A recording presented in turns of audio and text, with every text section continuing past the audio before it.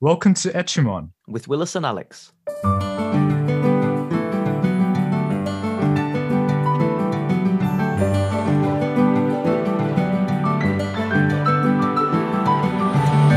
Hi everyone, welcome to another episode of Edgemon, the podcast looking at interesting origins of phrases in English that come from the Bible. I'm Alex and co-hosting with Willis. Hello. Hello. Good, sounds working. Our And- videos are not, however. It's very sad. We usually are able to see each other's faces when we record, but unfortunately one of our bandwidth, probably mine, isn't acting as well as it should be at the moment. So That's okay. Willis is bringing us the phrase for this week. Tell us what the phrase is and why did you pick it? sure thing. The phrase that I have picked for us today is the phrase, a twinkling of an eye. In the twinkling. Sorry, Of an yes. eye, right? Or in a I was twinkling of an hesitating. eye? I was like, wait, did I say that right? Yeah. So is it this is really bad of us. It's in a twinkling of an eye. Apologies. That phrase. I chose it not only because I didn't remember it properly, but also because it's a familiar phrase to me, both in terms of how it's used in the modern day language. And I think it's also one of the phrases where I'm like, yes, I can confidently say I know which part of the Bible this phrase comes from as well. So it was mainly just a familiarity, me being quite unadventurous, which made me pick a particular phrase for us to do today. As far as I understand it, this is probably not word for word Oxford Dictionary definition, but in a twinkling of an eye just sort of means in a flash or in a split second. It's something that happens super fast. So as fast as I guess a twinkling of an eye takes, in a way, literally speaking. So that's what it means. And super pumped to explore it today with my good friend Alex. I think it's far more commonly used with its more well-known variation in a blink of an eye, right? Maybe. I feel like I've heard that a lot. Okay, that's Like- good to know. I suspect I might know this more just from the actual Bible passage from which it comes from that we'll get to. It actually being commonly used, although I'm sure I've heard it used outside of the Bible in modern day speak today as well. But yeah, in a blink of an eye, that sounds about Yeah, right. sure. I think the original is actually in the blink of an eye, as in the original Greek, and they kind of turned to twinkling I see. somehow in English. That's cool. But anyway, that's just my experience of it being heard and used in a different way. The next step is where it comes from in the Bible, or what does it mean? Often we look at letters that are in the Bible, if that makes sense. So a lot of the sections of the Bible are actually made up of letters that people wrote to particular churches in the first century. So this is kind of like pretty close after the time of Jesus. So in the twinkling of an eye comes from a letter that Paul and his friend, I think, wrote to a church in Corinth, which is a city in, or modern day Greece at least. And it was written like 20 years-ish after Jesus. So this is very, very soon after Jesus had died and resurrected, and the teachings had been spread around, including in Greece. So there was this particular church there. And if you read the letter, it's actually maybe unfortunately relatable in that Christians in Corinth clearly had a lot of problems. There was a lot of division and confusion and people not getting along with each other. And Paul, the Apostle Paul, one of the Christian leaders, I think he's visited them and writes a letter to try to get them on some surer ground and hopefully to get things more on the right track. So that's where it comes from, I guess, historically. But what actually is this phrase talking about? Yeah, let me go on, but let me just riff off what you said as Oh yeah, go as ahead well. and correct me with whatever wrong things I've There's said, no please. correction, but I'm just like, yeah, let's just riff on that relatableness. Like, picture like the classic scandalous church that turns up in ABC News or whatever today. It's just filled with scandals, division, hypocrisy, showing some financial misuse. It's the whole works. Just your classic churches would show up in the media, and Paul's writing this letter to this church, pretty much. It's definitely not perfect, But yeah, it's just really cool. And also quite sobering, maybe. Not only just cool, but as you say, Alex, quite sobering, this relatability as well. But Paul writes this letter filled with wisdom, filled with harsh words for the church in ways that they're not really representing Jesus well as well. Do give it a read if you're interested. The letter's First Corinthians, and particularly the part that we're looking at from which the phrase "in the twinkling of an eye" comes from. It comes from one of the latter parts of the letter. It just so happens that this church, on top of having a lot of divisions and immorality, also just doesn't really get the concept of resurrection. It appears to be a problem, given that Paul addresses it, that there are a lot of people who, although being part of the church of Corinth at the time, just don't believe the afterlife is a thing, don't believe resurrection is a thing. And Paul is, I think, understandably quite strong on hammering home that the resurrection is a thing. And in fact, if the resurrection does not happen, then Christians, he says, are of all people the most to be pitied. And that's because we believe that, first of all, that Jesus was the first person to rise from the dead. And if we don't believe that the resurrection of people generally is possible, then we can't even believe a central tenet about who Jesus is to Christians. So Paul's going hard, laying out his case. And then he moves on to also explain a bit how resurrection kind of works. And this is where the phrase "in a twinkling of an eye" happens. Paul basically says, and I'm just going to quote so I don't butcher it entirely. If you want to read along, this is 1 Corinthians chapter 15, verses 50 to 52. It says, "I tell you this, brothers and sisters, flesh and blood cannot inherit the kingdom of God, nor does a perishable inherit the imperishable. Behold, I tell you a mystery. We shall not all sleep, but we shall all be changed. In a moment, in the twinkling of an eye, at the last trumpet. For the trumpet will sound, and the dead will be raised imperishable, and we shall be changed." Twinkling of an eye, used to explain that sort of split moment where the perishable becomes imperishable, where our earthly bodies are bodily resurrected into something spiritual and that will last forever. I guess that's in a nutshell where this phrase comes from. Hopefully it makes sense, even if you're not a Christian and listening, why this idea of resurrection is so important to Christians. Yeah, resurrection is such a foreign idea, I think, to many of our ears, as in we hardly even talk about death at all in like polite society in the West, let alone the idea of there being life after death or speculating on what would happen. And I think it would be worth defining what resurrection actually is.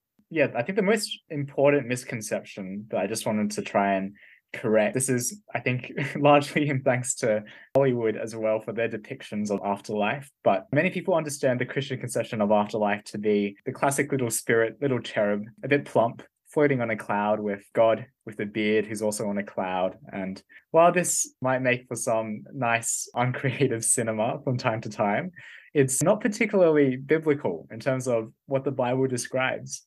The Bible describes, first of all, I think the biggest misconception of that picture I've just painted is that the Bible describes resurrection as something that is very bodily. We will have bodies in heaven for those who trust in Jesus. And it sort of brings this physicality and materiality to what heaven will be like. It's not just some sort of spiritual domain divorced from the earth, what has been made in the world. And I hope that kind of makes sense. Christians believe that God created the world and he declared what he created good. And it has been fallen. It has become corrupted by our opposition and rebellion against God. But there's a promise of him in the Bible that God will make all things anew. And that is why there will be, I think, some sort of connection between, and obviously we can't define, it doesn't go into that level of detail, the Bible, in terms of what exactly that looks like. But I think there is going to be some sort of connection at some level between at least the very fact that we will have bodies in heaven, even though they will be of a very different substance, one that's everlasting compared to our perishable bodies on earth at the moment. That makes it a bit more concrete, right? There's the idea that heaven isn't just like completely foreign. There will be elements that are recognizable. But I guess the question is, this all sounds well and good to have future hope, happy heaven stuff. How can you possibly believe that this is true, Willis? Love it. What a blunt question.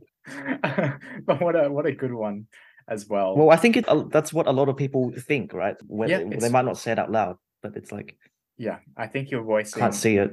You're voicing a lot. I think fundamentally, although we can unpack several layers of it, but I firmly believe Jesus rose from the dead. And how can you believe that? If you're willing to allow, I guess, the existence of God, who is the almighty creator of the universe and of the world, then it's not unfathomable it's not unfathomable in the least that he can, if he so desires, raise himself from the dead. And he's able to do that for Jesus. And then he's able to do that for us. And the reason why I believe in it, perhaps you can provide more if you want to talk about evidence. But I think quite simply, the Bible is the ultimate source of authority in my life. I haven't found anything that's more coherent and more just makes sense of the world and is just so incomparable in its truth. And the Bible says quite clearly that those who are in Christ, in union with Jesus, will rise from the dead. And that's why I believe so as well.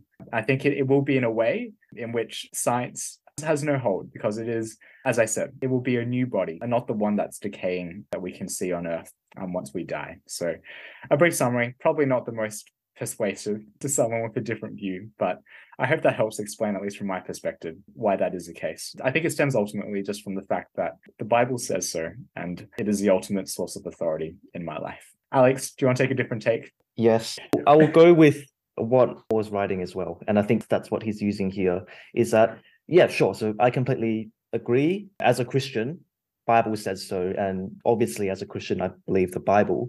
But I think there's more to it than that as well. This is recently, earlier, Willis and I were saying that how Christians are preaching or whatever, you don't have to quote your sources, apparently. So I've heard from someone else who said that in this chapter, Paul uses different arguments as well. So it's not just authority. It's not just saying, I'm the Apostle Paul and I saw Jesus and you have to listen to me and I've got my Bible as well. And this is what the Bible says, that there's a resurrection. So that's part of it, but it's not all of it. So there's authority, but there's also evidence as well. So quite notably, earlier on in this chapter, in verse 6, Jesus, according to Paul, appeared to more than 500 of the brothers at the same time, most of whom are still living, though some have fallen asleep, which is like implying that there are a bunch of people who are still alive who have seen Jesus after he was definitely crucified. And he's almost saying, like, if you don't believe that, there are these people, there are these eyewitnesses who have definitely seen Jesus. There's some evidence behind it as well. But then there's also logic, which is interesting because we think it's illogical for someone to rise from the dead. But then, well, I guess it's a form of logic that Paul uses as well, because he uses this analogy, verse 35. Someone may ask, okay, well, if there's a resurrection, then how are the dead raised? What sort of body are they going to have?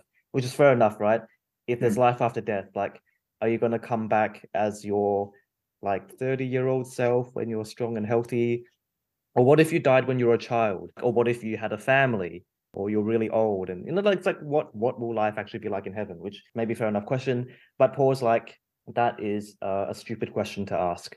And I think maybe because it's kind of, they're using that as an argument to say that you can't have a bodily resurrection after death. But to basically copy from a sermon I heard, he's basically saying, like, look at your daily life. Look at, for example, grains, what you ate today, what is in the fields. There's a little something called seeds, and if you put them under the ground, you have to bury it so that it's like seemingly dead. That's the only way that you can grow up to be like alive, right? A plant. In a way, that's kind of a resurrection, something that looks dead, to put it under the ground, and then it comes out looking like something that's completely different from what that tiny little seed looks like.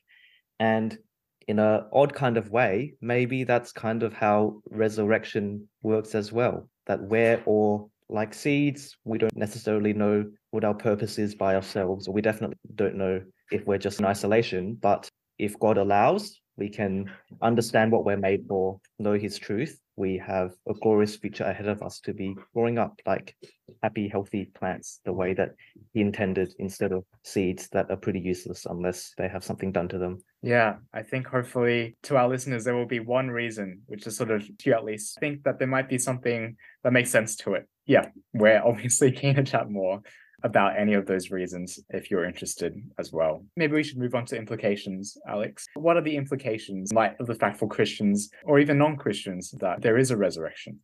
I guess it's an implication for everyone, because maybe it's the belief that other religions have as well, but traditionally Christians have always believed in an immortal soul. So every single person that's ever been born and died, their body will die, and that's pretty much a fact of life.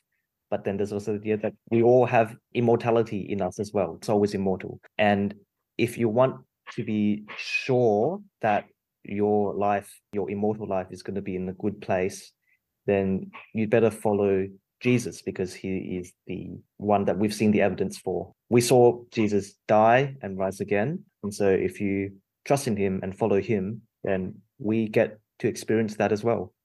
I hear a common critique that I think I've just heard, sometimes voiced, sometimes almost as an undertone, is Christians spend so much time obsessing about getting into heaven that they don't invest enough about making the world a better place in the present. Very fair. How would you respond to that? Aren't you going to answer the own criticism? I mean, I can. I'd be more curious to hear your thoughts. Okay, there's a preacher that Willis and I know fairly well, right? And I guess one of the things that he said is that Christians care about all suffering, especially eternal suffering. So if the eternal life of people who don't do the right thing, and we know that at the end of the day, none of us are perfect, if that place is a life separated away from God, that is going to really suck. And Christians don't want that to happen to people, which is why I think Christians often are very open, talk about what they believe, because they think it's genuinely important to them, and they think that it matters to other people as well.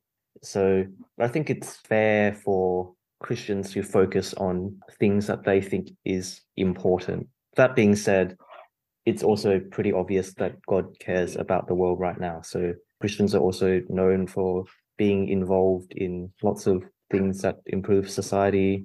It's almost a cliche, but hospitals and schools, there's a massive Christian or Christian influence behind them in so many societies around the world. I wonder what you think. So those who are listening in, do you have any other final words?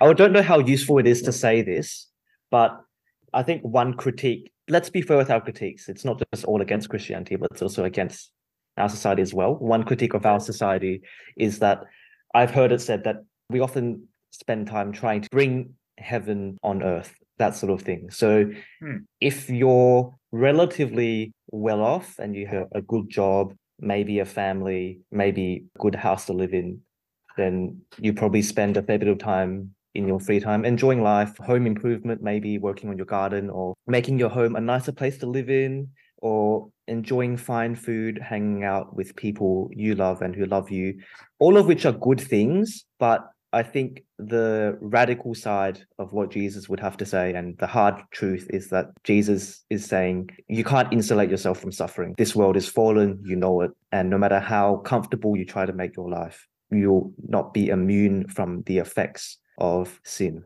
rebellion against God, to which we can indirectly attribute every bit of suffering that we've ever experienced, which is what we believe in Christian theology. So because of that, instead of focusing too much on trying to bring heaven on earth and trying to be as comfortable for as long as we can and say that that's it and that's all there is to life, I think Jesus is saying, trust me, there is something even better. Your life now is just seeds, but if you suffer with me, come down into the soil, the mud, the worms, I promise you something far better. I've proved it. I've risen from the dead, and you can have this too. And you might just say that's wishful thinking. This isn't wishful thinking in that I don't believe, I'm just hoping on something. Personally, don't think this is just blind faith. But even if you say you just have blind faith and you're just hoping for something better in the future, well, I would still say I would rather have hope in something better rather than relying on human efforts to try to make the world a better place, which is important. But let's be honest, let's look at history. Nothing lasts forever. And even if health, education, and economic outcomes are perfect and that we're all living like upper class Northern European, that sort of society, there will still be sickness and death and suffering guaranteed. And so the only way to actually get to heaven is to trust Jesus. I'd rather have hopeful thinking instead of just saying that this is all there is to it. It reminded me of another person. Oh, no, it's another good story, but you're full of them today. Yeah. So it's another story that someone else shared that I was listening to, and he was like, an atheist was saying, what would you say to parents of a child who is like maybe 4 years old and they've just died from incurable bone cancer or something horrible like that? I can't quite remember exactly what it was like, but the idea is that Would you rather, I could say things like, there is eternal hope. There is a world free of pain and suffering. This has always been God's design, always been God's plan. And this is a reality. These are things that you could say to that parent in a Christian worldview. But in the atheistic world, like, what do you have? That this is the way of nature. This is the way of life, that people come and people die. That's just it. Facts don't care about your feelings. Your child is going to die anyway, now or in 100 years' time. Like, is that really the bottom line? And the rhetoric is quite harsh, but it's kind of saying that solely materialistic atheistic worldview is not a happy one. Don't know where I was going with that, but maybe I'll just leave it as is.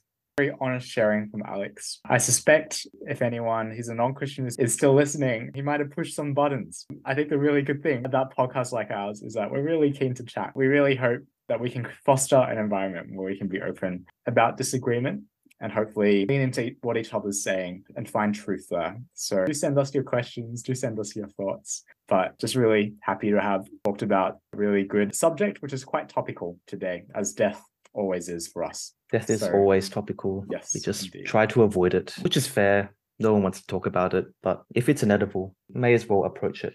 Be prepared to approach it. Well, absolutely send in your criticisms, comments, feedback. It's something we can definitely have a discussion about. So we do hope you can join us for some other interesting discussions where there may be things that you like hearing, there may be things you don't like to hear, but I do hope at least you've learned something or food for thought. Thank you for joining us, and we hope we can present another episode to you soon. Bye.